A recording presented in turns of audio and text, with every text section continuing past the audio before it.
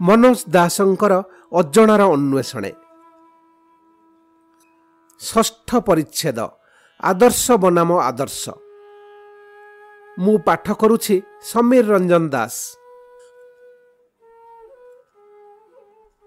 ବହୁ ବର୍ଷ ତଳେ ଏକଦା ସାଞ୍ଚିର ସ୍ତୂପରାଜି ପ୍ରଦକ୍ଷିଣ କଲା ଅବସରରେ ଯେଉଁ ପ୍ରଶ୍ନ ସବୁ ମୋତେ ଆଲୋଡ଼ିତ କରିଥିଲେ, ପାଟଣାରେ ଶ୍ରୀମାନ କୃଷ୍ଣଚନ୍ଦ୍ର ଏବଂ ଶ୍ରୀମତୀ ସୁଚରିତାଙ୍କ ଆତିଥ୍ୟରେ ଆପ୍ୟାୟିତ ହେବା ଅନ୍ତେ ଷ୍ଟେଟ୍ ବ୍ୟାଙ୍କର ଅଭ୍ୟାଗତ ସଦନରେ ନିଦ୍ରା ପରିବର୍ତ୍ତେ ସେହି ସବୁ ପ୍ରଶ୍ନର ହିଁ ପ୍ରତ୍ୟାବର୍ତ୍ତନ ଘଟିଲା।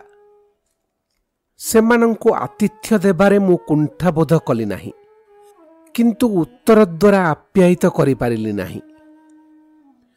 ମଧ୍ୟରାତ୍ର ଅତୀତ ହେବା ଯାଏ କୋଳାହଳ ଜାହିର ରଖି ସେମାନେ କ୍ରମେ ନିଷ୍କ୍ରଭ ହୋଇ ଲିଭିଗଲେ। ସେମାନଙ୍କ ସ୍ଥାନ ନେଲେ ସମାନ କୋଳାହଳମୟ ଏକ ହିଁ ବିଷୟବସ୍ତୁ ଭିତ୍ତିକ ବିନ୍ୟସ୍ତ କେତେକ ସ୍ୱପ୍ନ। ସାଞ୍ଚିର ପ୍ରଖ୍ୟାତ ମୁଖ୍ୟ ସ୍ତୂପ ଦର୍ଶନ ପରେ ପରେ ସେ ପରିସରଭୁକ୍ତ ଅନ୍ୟ ଯେଉଁ ସ୍ତୂପଟି ପ୍ରତି ମୋର ଦୃଷ୍ଟି ବିଶେଷ ଭାବରେ ଆକର୍ଷିତ ହୋଇଥିଲା, ସେ ଗୋଟିକ ଭିତରୁ ଆବିଷ୍କୃତ ହୋଇଥିଲା ସାରିପୁତ୍ତ ଏବଂ ମୋଗଲଙ୍କ ଅସ୍ଥି ସ୍ମାରକୀ, କେତୋଟି ରତ୍ନଶିଳା ସମେତ। ଦୁଇଟି ସ୍ୱତନ୍ତ୍ର ପେଟି ଉପରେ ସେମାନଙ୍କ ନାମଟିମାନ ଖୋଦାଇ ହୋଇଥିଲା। ମୋଗଲଙ୍କ ଜୀବନ ଏବଂ ମୃତ୍ୟୁ ହୋଇଥିଲା ମୋତେ ବିଚଳିତ କଲାଭଳି ପ୍ରଥମ ପ୍ରଶ୍ନର ହେତୁ। ବୁଦ୍ଧଙ୍କ ପ୍ରଧାନ ଶିଷ୍ୟବୃନ୍ଦଙ୍କ ଭିତରେ ଏକମାତ୍ର ମୋଗଲନ ହିଁ ଅତିଭୌତିକ କର୍ମ ବା ଚମତ୍କାର ପ୍ରଦର୍ଶନ କରିବାରେ ଥିଲେ ସିଦ୍ଧ। ବୁଦ୍ଧ ବହୁ ଦୂରରେ ଥିଲେ ମଧ୍ୟ ସେ ତାଙ୍କୁ ଦେଖିପାରୁଥିଲେ, ତାଙ୍କ ସହ କଥାବାର୍ତ୍ତା କରିପାରୁଥିଲେ। ଥରେ କୋଶଳ ରାଜା କପିଳାବାସ୍ତୁ ଆକ୍ରମଣ କରିବାକୁ ଆସନ୍ତେ ବୁଦ୍ଧ ନଗରୀ ମଧ୍ୟକୁ ପ୍ରବେଶ ପଥରେ ବସି ରହିଲେ। କୋଶଳ ରାଜା ଫେରିଗଲେ। ଏହାର ପୁନରାବୃତ୍ତି ହେଲା 2 ଥର। ବୁଦ୍ଧ ବୁଝିଲେ, ସେ ସ୍ୱାଭାବିକ ଭାବରେ ତାଙ୍କ ଚେତନା ନିର୍ଗତ ଯେଉଁ ଶାନ୍ତି ତରଙ୍ଗ ଦ୍ୱାରା କୋଶଳ ରାଜାଙ୍କୁ ପ୍ରଭାବିତ କରିପାରିବେ ବୋଲି ଆଶା କରିଥିଲେ, ତାହା ସମ୍ଭବ ହେବ ନାହିଁ। କାରଣ ତାଙ୍କ ପ୍ରେରିତ ଶାନ୍ତି ଗ୍ରହଣ କରିବା ନିମନ୍ତେ ସର୍ବନିମ୍ନ ଗ୍ରହଣଶୀଳତା କୋଶଳ ରାଜାଙ୍କ ଚେତନାରେ ନାହିଁ। କୌଣସି ମହତ୍ ତରଙ୍ଗର ଅନୁପ୍ରବେଶକୁ ରୋକି ଦେଉଛି ସେ ଆକ୍ରମଣକାରୀ ରାଜାଙ୍କର ମାରାତ୍ମକ ଲୋଭ ଏବଂ ଦ୍ୱେଷ। ସଙ୍ଗେ ସଙ୍ଗେ ସେ ଏକଥା ମଧ୍ୟ ଉପଲବ୍ଧି କଲେ ଯେ କପିଳବାସ୍ତୁର ନାଗରିକମାନେ ସେମାନଙ୍କ ଅଧଃପତିତ ପ୍ରକୃତି ଯୋଗୁଁ ଏ ଧ୍ୱଂସାତ୍ମକ ବିପଦକୁ ଡାକି ଆଣୁଛନ୍ତି। କର୍ମଫଳ ଭୋଗିବାରୁ ସେମାନଙ୍କ ନିସ୍ତାର ନାହିଁ। ନଗରୀ ରକ୍ଷା ଦିଗରେ ବୁଦ୍ଧ ଆଉ କୌଣସି ଉତ୍ସାହ ଅନୁଭବ କଲେ ନାହିଁ। କିନ୍ତୁ ମୋଗଲନ ନିଜର ଚମତ୍କାର ହବୁବିଦ୍ୟା ସାହାଯ୍ୟରେ ନଗରୀର କେତେଜଣ ସମ୍ଭ୍ରାନ୍ତ ବ୍ୟକ୍ତିଙ୍କୁ ରକ୍ଷା କରିବାର ସିଦ୍ଧାନ୍ତ ନେଲେ। ସେମାନଙ୍କୁ ସେ ଆପଣାର ଶକ୍ତି ଦ୍ୱାରା ବାୟବୀୟ ତରଙ୍ଗରେ ପରିଣତ କରି ଏକ କଳସୀ ଭିତରେ ରଖି ନଗରୀ ବାହାରକୁ ଉଡ଼ାଇ ଆଣିଲେ। ତତ୍ପରେ ସେମାନଙ୍କୁ ପୁନର୍ବାର ଦେହାୟିତ କରିବା ମାନସରେ କଳସୀ ଖୋଲନ୍ତେ ଦେଖାଗଲା ତହିଁରେ ଖାଲି ରକ୍ତ। ମୋଗଲନ ବୁଝିଲେ, ଚମତ୍କାର ଦ୍ୱାରା କାହାରି କର୍ମଫଳ ଲୁପ୍ତ କରାଯାଇପାରେ ନା। ବୁଦ୍ଧ ସ୍ୱୟଂ କଦାଚ ଚମତ୍କାର ପ୍ରଦର୍ଶନକୁ ପସନ୍ଦ କରୁନଥିଲେ, କିନ୍ତୁ ମୋଗଲନକୁ ସେ ବାଧା ଦେଉନଥିଲେ। ମୋର ପ୍ରଶ୍ନ ହେଲା, ଏମନ୍ତ ଚମତ୍କାରବିଦ୍ ଯେଉଁ ମୋଗଲନ, ତାଙ୍କୁ ମଧ୍ୟ ନିଜ ପ୍ରାରବ୍ଧ ଯୋଗୁଁ ଦୟନୀୟ ଭାବରେ ମୃତ୍ୟୁବରଣ କରିବାକୁ ପଡ଼ିଲା। ଶତ୍ରୁମାନେ ତାଙ୍କୁ ପଥରରେ ଛେଚି ହତ୍ୟା କଲେ। ଏକ ଲିପିବଦ୍ଧ ବୌଦ୍ଧ କିମ୍ବଦନ୍ତୀ ଅନୁସାରେ ପୂର୍ବଜନ୍ମରେ ନିଜର ବୃଦ୍ଧ ପିତାମାତାଙ୍କ ଭରଣ ପୋଷଣ ତଥା ସେବା ଶୁଶ୍ରୂଷା କରି କରି ସେ କ୍ଳାନ୍ତ ଏବଂ ବିରକ୍ତ ହୋଇଯାଇଥିଲେ। ଦିନେ ସେ ଗୃହ ବାହାରେ ଥିବାବେଳେ ଅନ୍ଧକାର ଘୋଟି ଆସିଲା ଏବଂ କେତେଜଣ ଦସ୍ୟୁ ତାଙ୍କ ଗୃହରେ ପଶି ଲୁଣ୍ଠନ କରିବା ସଙ୍ଗେ ସଙ୍ଗେ ପିତାମାତା ପାଟି କରିବାରୁ ଦୁହିଁଙ୍କୁ ମରଣାନ୍ତକ ଆଘାତ ଦେଲେ। ପିତାମାତା ଆର୍ତ୍ତକଣ୍ଠରେ ତାଙ୍କୁ ଡାକ ପକାଇବାର ଶୁଣିସାରି ମଧ୍ୟ ଯୁବକ ପୁତ୍ର ଯେତିକି କ୍ଷିପ୍ରତା ସହକାରେ ଯିବା ସ୍ୱାଭାବିକ, ତାହା ସେ କରିନଥିଲେ।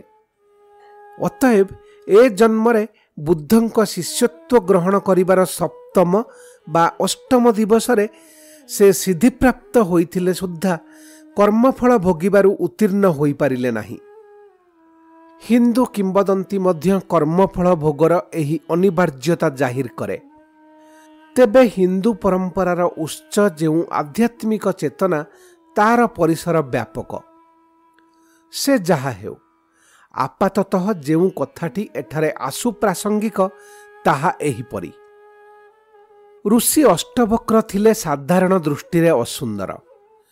ସେ ଯାଇ ବ୍ରହ୍ମାଙ୍କୁ କହିଲେ, ଆପଣ ସୃଷ୍ଟିକର୍ତ୍ତା, ଆପଣ ମୋ କଳେବରର ବକ୍ରତା ଦୂର କରି ମୋତେ ପୁନଃ ସୃଜନ କରନ୍ତୁ। ପାରିବି ନାହିଁ ବତ୍ସ, ତୁମ ପ୍ରାରବ୍ଧ ତୁମକୁ ଭୋଗ କରିବାକୁ ହିଁ ପଡ଼ିବ। ଉତ୍ତର ଦେଲେ ବ୍ରହ୍ମା।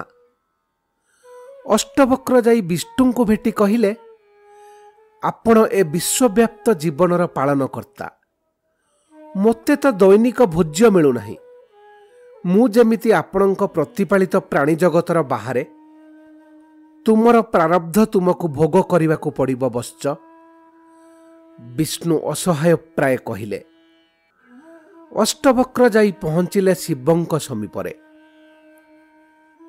ହେ ମହାଦେବ, ଆପଣ ପରା ପରମ ସଂହାରକ। ମୋର ଏ ଜୀବନ ଲୋଡ଼ା ନାହିଁ, ମୋତେ ସଂହାର କରନ୍ତୁ। ସେ ନିବେଦନ କଲେ। ତୁମ ପ୍ରାରବ୍ଧ ମୁଁ ବଦଳାଇ ପାରିବି ନାହିଁ, ଜଣାଇଲେ ଶିବ। ଅଷ୍ଟବକ୍ରଙ୍କ ଚେତନାରେ ହେଲା ଏକ ଅଭିନବ ସତ୍ୟର ଉଦ୍ଭାସନ। ସେ ଉତ୍ତୁଙ୍ଗ ଦେବତ୍ରୟ କହୁଛନ୍ତି ମୋର ପ୍ରାରବ୍ଧ। ବେଶ, ପ୍ରାରବ୍ଧ ଯଦି ମୋର, ଅବଶ୍ୟ ମୋର ତା ଉପରେ ଅଧିକାର। ଯଦି ମୋର କାହା ଉପରେ ଅଧିକାର ରହିଛି, ତେବେ ତାକୁ ବଦଳାଇବାର ଶକ୍ତି ମଧ୍ୟ ମୋର ଅବଶ୍ୟ ରହିଛି। ସେ ହେଲେ ଆତ୍ମମଗ୍ନ। ନିଜ ଅତୀତ, ବର୍ତ୍ତମାନ ଓ ଭବିଷ୍ୟତ ଏ ସମସ୍ତ ବିସ୍ତାର ଉପରେ ଆୟତ୍ତ କଲେ ଚୂଡ଼ାନ୍ତ ପ୍ରଭୁତ୍ୱ। ସେ ଆଉ ଅଷ୍ଟବକ୍ର ହୋଇ ରହିଲେ ନାହିଁ। ରହିଲେ ନାହିଁ ବୁଭୁକ୍ଷୁ। ଅନ୍ତରାବସ୍ଥାର ପରିବର୍ତ୍ତନ ସଙ୍ଗେ ସଙ୍ଗେ ବଦଳିଯାଏ ବହିରାବସ୍ଥା। ଏ କିମ୍ବଦନ୍ତୀର ତାତ୍ପର୍ଯ୍ୟ ହେଲା, ଏକ ନିର୍ଦ୍ଦିଷ୍ଟ ଚେତନାରେ ଥାଇ ଆମେ ଯେଉଁ କର୍ମ କରିଥାଉ ତାର ଫଳଭୋଗ ଅନିବାର୍ଯ୍ୟ। କିନ୍ତୁ ଯେତେବେଳେ ଜଣେ ସେ ପର୍ଯ୍ୟାୟର ଚେତନାର ଊର୍ଦ୍ଧ୍ୱକୁ ଚାଲିଯାଏ, ସେତେବେଳେ ପୂର୍ବ ଚେତନା ପ୍ରସୂତ ଫଳ ତାଙ୍କୁ ଆକ୍ରାନ୍ତ କରେ ନାହିଁ। ତେବେ କର୍ମର ପ୍ରକାରଭେଦ ରହିଛି। ସାଧାରଣ ମାନବିକ ଦୁର୍ବଳତା ଜନିତ କର୍ମ ଏବଂ ସଚେତନ ଭାବରେ ସଜ୍ଞାନକୃତ ଭୀଷଣ ପାପାଚାର ଏକ ପର୍ଯ୍ୟାୟରେ ଯିବେ ନାହିଁ ନିଶ୍ଚୟ। ଦ୍ୱିତୀୟ ପର୍ଯ୍ୟାୟର କର୍ମକୁ କୁହାଯାଏ ଉତ୍କଟ କର୍ମ। ତାର ଫଳ ଭୋଗରୁ ସମ୍ଭବତଃ ନିସ୍ତାର ନାହିଁ। କିନ୍ତୁ ସଚ୍ଚା ଆଧ୍ୟାତ୍ମିକତାରେ ହତାଶାର ସ୍ଥାନ ନାହିଁ। ସର୍ବୋତ୍ତମ ଆଶାର ବାଣୀ ଆମକୁ ମହାନ ସାନ୍ତ୍ୱନା ରୂପକ ବରଦାନ ଭଳି ପରିବେଷଣ କରୁଛି ଗୀତା। ସର୍ବଧର୍ମ ପରିତ୍ୟାଗ ପୂର୍ବକ ମୋର ଶରଣ ନିଅ। ତୋର ଯାବତୀୟ ପାପର ପ୍ରତିକ୍ରିୟାରୁ ମୁଁ ତୋତେ ମୁକ୍ତ କରିବି। ଯେଉଁ ଭାଗ୍ୟବାନ ସେଭଳି ଶରଣ ପାଇଁ ପ୍ରସ୍ତୁତ ହୋଇପାରିଛି, ତାର ଚେତନାରୁ ଅଚିରେ ପୂର୍ବ ଚେତନାକୃତ ସମସ୍ତ କର୍ମର ଫଳ ଖସି ପଡ଼ିଥିବ। ଅନ୍ତରାବସ୍ଥାର ପ୍ରଭାବ ବହିରାବସ୍ଥା ଉପରେ ସାଧାରଣତଃ ସୂକ୍ଷ୍ମ ଭାବରେ ହିଁ ପଡ଼ିଥାଏ। ତେବେ ଏହି ଅତିଭୌତିକ ବିଧାନର ଏକ ଅପେକ୍ଷାକୃତ ସ୍ଥୂଳ ଦୃଷ୍ଟାନ୍ତର ଶିଳାଚିତ୍ର ଲିପିବଦ୍ଧ ରହିଛି ସାଞ୍ଚି ସ୍ତୂପ ଗାତ୍ରରେ। ମୋର ପାଠକମାନେ ଅବଶ୍ୟ ଅବଗତ ଥିବେ ଯେ ସାଞ୍ଚି ସ୍ତୂପ ସମ୍ରାଟ ଅଶୋକଙ୍କ କୀର୍ତ୍ତି। ଅଦୂରବର୍ତ୍ତୀ ବିଦିଶା ଜନପଦର ଜଣେ ସମ୍ଭ୍ରାନ୍ତ ସୌଦାଗରଙ୍କ କନ୍ୟା ଦେବୀଙ୍କର ପାଣିଗ୍ରହଣ ଅନ୍ତେ ଅଶୋକ ଏ ମୂଲକ ସହ ଘନିଷ୍ଠ ହୋଇଥିଲେ। କଳିଙ୍ଗ ଯୁଦ୍ଧ ଅନ୍ତେ ସେ ଏହିଠାରେ ହିଁ ସନ୍ନ୍ୟାସୀ ଉପଗୁପ୍ତଙ୍କଠାରୁ ବୌଦ୍ଧ ତତ୍ତ୍ୱ ଅବଗତ ହୋଇଥିଲେ। ଏହି ସ୍ଥାନରୁ ଅନୁକୂଳ କରି ତାଙ୍କ ସୁପୁତ୍ର ମହେନ୍ଦ୍ର ସିଂହଳ ଯାତ୍ରା କରିଥିଲେ। ବୁଦ୍ଧଙ୍କ ଶ୍ରୀତନୁ ସ୍ମାରକୀ ରେଲିକ୍ସକୁ ବହୁ ସହସ୍ର ଭାଗରେ ବିଭକ୍ତ କରି ସେ ଏ ଉପମହାଦେଶବ୍ୟାପୀ ସ୍ତୂପ ବିନ୍ୟସ୍ତ କରିଥିଲେ ଏବଂ ଏହି ସାଞ୍ଚିରୁ ହିଁ ସମ୍ଭବତଃ ସେ ବ୍ୟାପକ କାର୍ଯ୍ୟକ୍ରମର ଶୁଭାରମ୍ଭ ହୋଇଥିଲା। ଯେଉଁ ଶିଳାଚିତ୍ର କଥା କହୁଥିଲି ତାର ବିଷୟବସ୍ତୁ ସମ୍ରାଟ ଅଶୋକ ବୁଦ୍ଧଗୟା ଯାଇ ଏକଦା ଯେଉଁ ବୃକ୍ଷ ତଳେ ଗୌତମ ବୁଦ୍ଧତ୍ୱ ପ୍ରାପ୍ତ ହୋଇଥିଲେ, ଅବହେଳିତ ପ୍ରାୟ ସେ ବୃକ୍ଷର ପରିବେଶକୁ ପରିଚ୍ଛନ୍ନ କରି ତାକୁ ପୂଜା କଲେ। ବୃକ୍ଷର ସୁରକ୍ଷା ଏବଂ ପରିଚର୍ଯ୍ୟା ନିମନ୍ତେ ସେ ଏକ ବିସ୍ତାରିତ ଯୋଜନା କଲେ। ସେ ବୃକ୍ଷ ତଳେ ସେ ଭାବବିହ୍ୱଳ ହୋଇ ବସି ରହୁଥାନ୍ତି ଦୀର୍ଘ ସମୟ। ହାୟ ମାନବ ଚରିତ୍ର! ପାଟରାଣୀ ତିଷ୍ୟ ରକ୍ଷିତା ସ୍ୱାମୀଙ୍କର ସେ ତରୁ ପ୍ରେମକୁ ସହ୍ୟ କରିପାରିଲେ ନାହିଁ। ତାଙ୍କର ପ୍ରଖର ଈର୍ଷାପୂର୍ଣ୍ଣ ଦୃଷ୍ଟି ବୋଧିଦ୍ରୁମ ଉପରେ ବିଚରଣ କରି ସେ ମହାନ ଦ୍ରୁମର ଚେତନାକୁ କ୍ଲେଶ ଦେଲା। ହୁଏତ ରାଣୀଙ୍କୁ ଜଣାଥିଲା କିଛି ତନ୍ତ୍ରମନ୍ତ୍ର।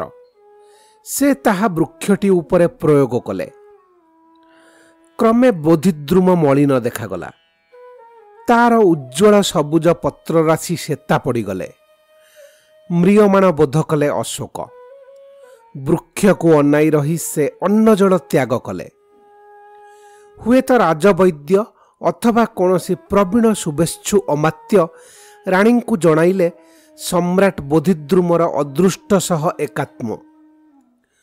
ଯଦି ବୋଧିଦ୍ରୁମ ନିଷ୍ପ୍ରାଣ ହେବ, ସମ୍ରାଟଙ୍କ ପ୍ରାଣରକ୍ଷା ହେବ ଅସମ୍ଭବ। ଆତଙ୍କିତା ଅନୁତପ୍ତା ରାଣୀ ନିଜ କୁବୁଦ୍ଧି ସ୍ୱୀକାର କଲେ। ବୋଧିଦ୍ରୁମକୁ ପୂଜାର୍ଚ୍ଚନା କରି ସେ ତାର ଚେତନା ପାଖରେ କ୍ଷମା ପ୍ରାର୍ଥନା କଲେ। କ୍ରମେ ବୃକ୍ଷର ରୂପ ହେଲା ପ୍ରଜ୍ୱଳ। ସମ୍ରାଟଙ୍କ ବିଷାଦ ହେଲା ଅନ୍ତର୍ହିତ। ପ୍ରାଞ୍ଜଳ ଭାବରେ ଶିଳାଚିତ୍ରରେ ଘଟଣାଟି ହୋଇଛି ବିବୃତ। ଔରଙ୍ଗଜେବର ବର୍ବର ଧ୍ୱଂସାଭିଯାନ ସତ୍ତ୍ୱେ ଯେଉଁ ସବୁ ଶିଳାଚିତ୍ର ଅଦ୍ୟାବଧି ବଜାୟ ରହିଛି, ସେଥିରୁ ପ୍ରାଥମିକ ଯୁଗର ବୌଦ୍ଧଧର୍ମ ଖ୍ରୀଷ୍ଟପୂର୍ବ 3ୟ ଶତାବ୍ଦୀର ଓ ପ୍ରଚଳିତ କାହାଣୀ କିମ୍ବଦନ୍ତୀର ତାତ୍ପର୍ଯ୍ୟପୂର୍ଣ୍ଣ ବିବରଣୀ ମିଳେ। ସେତେବେଳେ କୌଣସି ଭାସ୍କର୍ଯ୍ୟରେ ବୁଦ୍ଧଙ୍କ ସ୍ଥୂଳ କଳେବର ରୂପାୟିତ ହେଉନଥିଲା। ବୋଧିବୃକ୍ଷ କିମ୍ବା ତାଙ୍କ ପାଦଚିହ୍ନ ଅଥବା ଏକ ଆସନକୁ ତାଙ୍କ ପ୍ରତୀକ ରୂପେ ଉପସ୍ଥାପନ କରାଯାଉଥିଲା। ଅବଶ୍ୟ ଖ୍ରୀଷ୍ଟପୂର୍ବ 3ୟ ଶତାବ୍ଦୀରୁ ଖ୍ରୀଷ୍ଟପର ଦ୍ୱାଦଶ ଶତାବ୍ଦୀ ପର୍ଯ୍ୟନ୍ତ ସାଞ୍ଚିରେ ସ୍ତୂପ, ବିହାର ଇତ୍ୟାଦିର ନିର୍ମାଣ କାର୍ଯ୍ୟ ଚାଲୁଥାଏ। ଶେଷ ପର୍ଯ୍ୟାୟ ବେଳକୁ ବୁଦ୍ଧଙ୍କ ପ୍ରତିକୃତି ମଧ୍ୟ ତହିଁ ସ୍ଥାପିତ ହୋଇଯାଇଥାଏ। ସେଦିନ ସାଞ୍ଚିଠାରେ ପ୍ରତ୍ନତତ୍ତ୍ୱ ବିଭାଗର ଜଣେ କର୍ମକର୍ତ୍ତା ମୋତେ କହିଥିଲେ, ଏ ବିରାଟ ଐତିହ୍ୟକୁ ଉଦ୍ଧାର କଲେ ଜଣେ ବିଦେଶୀ ପ୍ରଶାସକ, ପୁରାତତ୍ତ୍ୱ ବିଭାଗର ମହାନିର୍ଦ୍ଦେଶକ ଜନ୍ ମାର୍ଶାଲ। କିନ୍ତୁ ଏହାର ଧ୍ୱଂସକର୍ତ୍ତା ଆମେ ଭାରତୀୟମାନେ। ଔରଙ୍ଗଜେବ କଥା କହୁଛନ୍ତି ତ? ପଚାରିଲେ ପାଖରେ ଥିବା ଜଣେ ଅତିଥି। ଖାଲି ଔରଙ୍ଗ କାହିଁକି, ବହୁ ରଙ୍ଗର ମଣିଷ। ଏଠାକାର ଶିଳା ସମ୍ପଦ ଲୁଣ୍ଠନ କର୍ମ ଚାଲିଥିଲା ବହୁ ବର୍ଷ ଧରି। ସେ କ୍ଷୁବ୍ଧ କଣ୍ଠରେ କହିଲେ, ହିନ୍ଦୁ, ବୌଦ୍ଧ ସବୁ ଧର୍ମର କୃତିମାନ ବିକଳାଙ୍ଗ, ଯେମିତି ବିକଳାଙ୍ଗ ସବୁ ଧର୍ମର ମର୍ମ। ଥାଇଲ୍ୟାଣ୍ଡର ରାଷ୍ଟ୍ରୀୟ ଧର୍ମ ହେଲା ବୌଦ୍ଧ।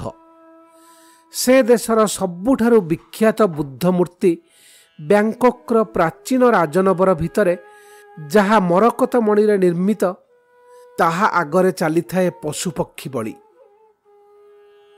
ଏ ଲେଖକ ସେଠାରେ ଦେଖିବାକୁ ପାଇଥିଲା ଡଜନେ 2 ଡଜନ ସରିକି ମୁର୍ଗୀ। ପ୍ରଥମେ ମନେ ହେଲା ସେଗୁଡ଼ିକ କୃତ୍ରିମ, ଖେଳନା ଭଳି ସାଜସଜ୍ଜାର ଏକ ଅଂଶ। କିନ୍ତୁ ଲକ୍ଷ୍ୟ କରି ଦେଖିଲି ସେଗୁଡ଼ିକ ସଦ୍ୟ ନିହତ ପ୍ରାଣୀ। ଇଏ କ'ଣ? ଚମକିତ ଢଙ୍ଗରେ ପ୍ରଶ୍ନ କଲି। ଥାଇ ସରକାରଙ୍କ ପର୍ଯ୍ୟଟନ ବିଭାଗ ମୋତେ ଯୋଗାଇ ଦେଇଥିବା ଗାଇଡ୍ ଭଦ୍ରଲୋକଙ୍କୁ। କୁକୁଡ଼ା ଆଜ୍ଞା। ତାଙ୍କ ଉତ୍ତରରେ ଯେଉଁ ଚାମୁଚାଏ ବିସ୍ମୟ ଥିଲା, ତାହା କୁକୁଡ଼ା ଭଳି ସାର୍ବଜନୀନ ଆହାର ଚିହ୍ନିବାରେ ମୋର ଅପାରଗତ ଯୋଗୁଁ।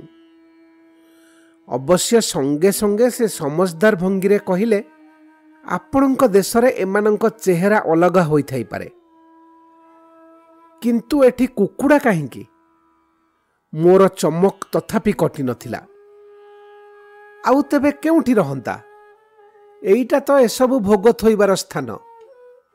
ବୁଦ୍ଧଙ୍କୁ ପରସି ଦିଆଯାଏ ମାଂସ? ମୋ ପ୍ରଶ୍ନରେ ସେ ଅଧିକ ବିସ୍ମିତ ହେବା ସତ୍ତ୍ୱେ ତାକୁ ଢୋକି ନେଇ ପଚାରିଲେ, ଆପଣମାନଙ୍କ ବୁଦ୍ଧ କ'ଣ ନିରାମିଷାଣୀ?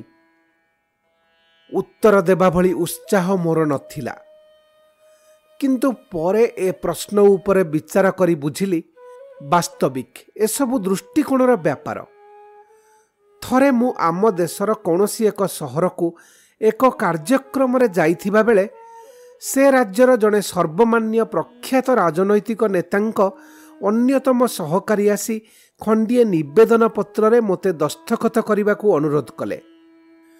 ପ୍ରଥମ ଦସ୍ତଖତଟି ନେତାଙ୍କର। ବାବୁଜୀ କହିଲେ, ଏଥିରେ ଜଣେ ଦୁଇ ଜଣ ଲେଖକ ମଧ୍ୟ ସନ୍ତକ ଦେବା ଲୋଡ଼ା। ଭାଗ୍ୟକୁ ଆପଣ ଆସିଛନ୍ତି। ନେତାଙ୍କ ଦୂତ ନିଜ କଲମଟି ବଢ଼ାଇଦେଲେ। ସେ ନଗରୀର ଏକ ପ୍ରାଚୀନ ମନ୍ଦିରରେ ବହୁ କାଳରୁ ଚାଲୁ ରହିଥିବା ବଳି ପ୍ରଥା ବନ୍ଦ କରିବା ନିମନ୍ତେ ନିବେଦନ ପତ୍ରଟି ସରକାର ସମେତ ବିଭିନ୍ନ କର୍ତ୍ତୃତ୍ୱ ସ୍ଥାନୀୟ ପ୍ରତିଷ୍ଠାନ ପାଇଁ ଉଦ୍ଦିଷ୍ଟ ଥିଲା। ଭଲ କଥା, ମୁଁ ଦସ୍ତଖତ କରିବାକୁ ଯାଉଥିଲି। ନେତାଙ୍କ ସହକାରୀ ଜଣକ, ସେ ନିଜେ ମଧ୍ୟ ନେତା ସୁଲଭ ଆଚରଣ କରିବାକୁ ବ୍ୟଗ୍ର ଥିଲେ। ହଠାତ୍ ବଳି ପ୍ରଥା ବିରୋଧରେ ମୋତେ ଏବଂ ମୋ ପାଖରେ ଥିବା ଅନ୍ୟମାନଙ୍କୁ ଉଚ୍ଚ କଣ୍ଠରେ ବକ୍ତୃତା ଶୁଣାଇବାକୁ ଆରମ୍ଭ କଲେ। ଆମେ ସୁବୋଧ ବାଳକ ବାଳିକା ଭଳି ଶୁଣିଯାଆନ୍ତେ, ତାଙ୍କ ଉତ୍ସାହର ମାତ୍ରା ହେଲା ପ୍ରବଳ। ସେ ବେଦ ଉପନିଷଦ, ମହାଭାରତ ଏବଂ ଗୀତା ଉପରେ କଟୁ ମନ୍ତବ୍ୟମାନ ପରିବେଷଣ କଲେ ଆନୁଷଙ୍ଗିକ ଅଙ୍ଗଭଙ୍ଗୀ ସହଯୋଗେ। ଭାଗ୍ୟକୁ ମୋ ଅତିଥି ଭବନର ପରିଚାରକ ଚା ନେଇ ଆସିଲା। କେତେ ଚିନି ଇତ୍ୟାଦି ଅତ୍ୟନ୍ତ ବ୍ୟାବହାରିକ ଆଦାନ ପ୍ରଦାନ ଭିତରେ ସେ ଭଦ୍ରଲୋକଙ୍କ ବକ୍ତୃତା ବ୍ୟାହତ ହେଲା। ସେହି ସୁଯୋଗରେ ମୁଁ ତାଙ୍କ ନେତାଙ୍କ ପ୍ରଶଂସା କରିବା ସଙ୍ଗେ ସଙ୍ଗେ କହିଲି, ଆପଣଙ୍କ ନେତା ଖାଲି ରାଜନୀତି ନୁହେଁ, ବହୁ ବିଷୟରେ ଆଗ୍ରହୀ ଥିଲେ।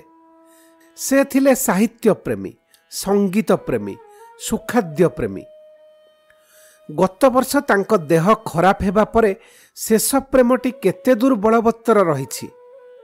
ଅର୍ଥାତ୍ ଭଲ ଖାଇ ପିଇ ପାରୁଛନ୍ତି କି ନାହିଁ କେଜାଣି? ପାରୁନାହାନ୍ତି ଆଜ୍ଞା। ମିଠା ଖାଇବା ଉପରେ ଶତକଡ଼ା 100% କଟକଣା। ଦୂତ ଜଣକ ବ୍ୟଥିତ ସ୍ୱରରେ ଜଣାଇଲେ। ମାଂସ ଉପରେ? ନା, ସେଥିରେ କଟକଣା ନାହିଁ। ଆଚ୍ଛା ବାବୁ, ଆପଣ ତ ବେଦ ବେଦାଙ୍ଗ ଉପରେ ଏତେ ଜ୍ଞାନ ଅର୍ଜନ କରିଛନ୍ତି। ମୋତେ ଗୋଟିଏ କଥା ବୁଝାଇ ଦେବେ। ଆପଣଙ୍କ ନେତା ମାଂସାହାର କରନ୍ତି। ଯେଉଁମାନେ ବଳି ଦିଅନ୍ତି ସେମାନେ ବି ମାଂସାହାର କରନ୍ତି।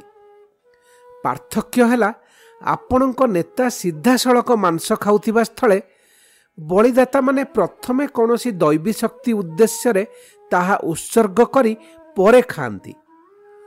ମୋର ତ ବେଦ ବେଦାଙ୍ଗ ଉପରେ ଦଖଲ ନାହିଁ, କିନ୍ତୁ ଅଧ୍ୟାତ୍ମ ବିଜ୍ଞାନରେ ସାଧାରଣ ଜ୍ଞାନ କହୁଛି, ଯେକୌଣସି ଖାଦ୍ୟ ଗ୍ରହଣ କରିବା ପୂର୍ବରୁ ତାହା ଦୈବୀ ଶକ୍ତିକୁ ଅର୍ପଣ କରି ତତ୍ପରେ ଗ୍ରହଣ କରିବା ଉଚିତ। ତେବେ ନିରୀହ ଭାବରେ ପ୍ରଶ୍ନଟି କଲି। ନେତାଙ୍କ ଦୂତ ଅପ୍ରସ୍ତୁତ ହେଲେ।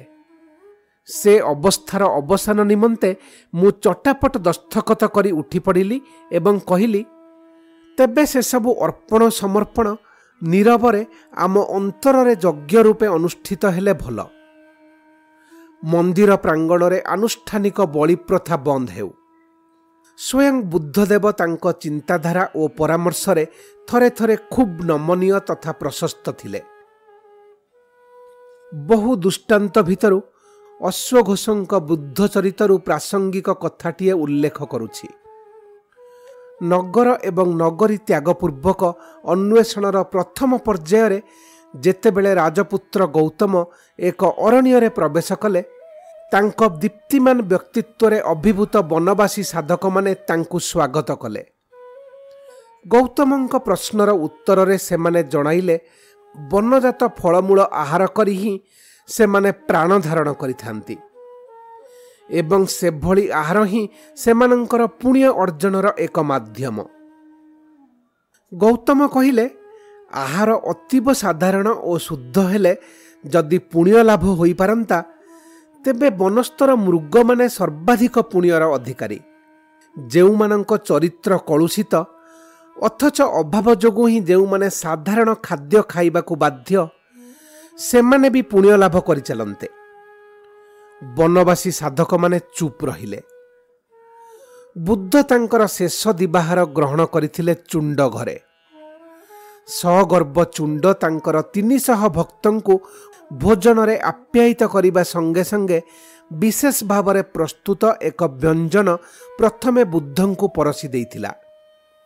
ଚୁଣ୍ଡ ଏବଂ ତାର ପରିବାରର ଲୋକେ ଉତ୍କଣ୍ଠିତ ତଥା ଆଶାୟୀ ଭାବେ ସେ ଅତିଥିଙ୍କଠାରୁ ପ୍ରଶଂସା ଶୁଣିବାକୁ ଅପେକ୍ଷା କରୁଥିଲେ। ବୁଦ୍ଧ ସେ ବ୍ୟଞ୍ଜନ ସ୍ପର୍ଶ କରିବାକୁ କୁଣ୍ଠିତ ଥିଲେ, କିନ୍ତୁ ତାଙ୍କୁ ସତୃଷ୍ଣ ନୟନରେ ଅନାଇ ରହିଥିବା ଚୁଣ୍ଡ ମନରେ ସେ ଆଘାତ ଦେଇପାରିନଥାନ୍ତେ। ସେ ବିଶେଷ ବ୍ୟଞ୍ଜନ ସେ ଆହାର କଲେ। ସେତିକିରେ ସଭିଏଁ ସନ୍ତୁଷ୍ଟ, କିନ୍ତୁ ସେ ଚୁଣ୍ଡକୁ ଚୁପି ଚୁପି କହିଲେ, ଏହି ଖାଦ୍ୟଟି ତୁମେ କଦାପି ଆଉ କାହାକୁ ଦିଅ ନାହିଁ, ସମୁଦାୟ ପୋତି ପକାଅ। ସମ୍ଭବତଃ ବହୁ ପୂର୍ବରୁ ପ୍ରସ୍ତୁତ ହୋଇଥିବାରୁ ତାହା ଅଖାଦ୍ୟ ହୋଇଯାଇଥିଲା। ସେ ବ୍ୟଞ୍ଜନଟିର ନାମ ଶୂକର ମାଧ୍ୟ। ତାହା କୁଆଡ଼େ ଥିଲା ମାଂସ। ନିରୀହ ଚୁଣ୍ଡକୁ ତୁଷ୍ଟ କରିବା ନିମନ୍ତେ ବୁଦ୍ଧ ତାହା ଗଳା ଧରଣ କରିଥିଲେ। ଅନ୍ୟ ଏକ ବ୍ୟାଖ୍ୟା ଅନୁସାରେ ତାହା ଏକ ପ୍ରକାର ଛତୁ, ବିଷାକ୍ତ। ଆହାରର ଅଳ୍ପ ସମୟ ଉତ୍ତାରୁ ବୁଦ୍ଧ ପେଟରେ ଯନ୍ତ୍ରଣା ଅନୁଭବ କରିବାକୁ ଆରମ୍ଭ କରିଥିଲେ। ସେ ଯାହା ହେଉ, ଯଦି ସେ ଖାଦ୍ୟଟି ମାଂସ ହୋଇଥିବ ତେବେ ତାହା ଭକ୍ଷଣ କରିବା ଥିଲା ତାଙ୍କ ଜୀବେଦୟା ନୀତିର ବିରୁଦ୍ଧାଚରଣ, ପଶୁ ପ୍ରତି ନିଷ୍ଠୁରତାର ସମର୍ଥନ। କିନ୍ତୁ ସେ ଯଦି ସର୍ବସମକ୍ଷରେ ତାହା ପ୍ରତ୍ୟାଖ୍ୟାନ କରିଥାନ୍ତେ ତେବେ ତାହା ହୋଇଥାନ୍ତା ଚୁଣ୍ଡ ପ୍ରତି ନିଷ୍ଠୁରତା। ପଶୁଟି ମରା ସରିଥିଲା, ତା ମାଂସ ପ୍ରତ୍ୟାଖ୍ୟାନ ହୋଇଥାନ୍ତା ଏକ ନୀତିର ଗତାନୁଗତିକ ଯାନ୍ତ୍ରିକ ଅନୁସରଣ ମାତ୍ର। କିନ୍ତୁ ଚୁଣ୍ଡ ଜୀବନ୍ତ ଭକ୍ତ, ସେଭଳି ପ୍ରତ୍ୟାଖ୍ୟାନ ତା ମାନସିକତା ପ୍ରତି ହୋଇଥାନ୍ତା ବାସ୍ତବ ନିଷ୍ଠୁରତା। ବୁଦ୍ଧ ପ୍ରଥମ ଆଦର୍ଶ ଅପେକ୍ଷା ଦ୍ୱିତୀୟକୁ ଶ୍ରେୟସ୍କର ମନେ କରିଥିଲେ।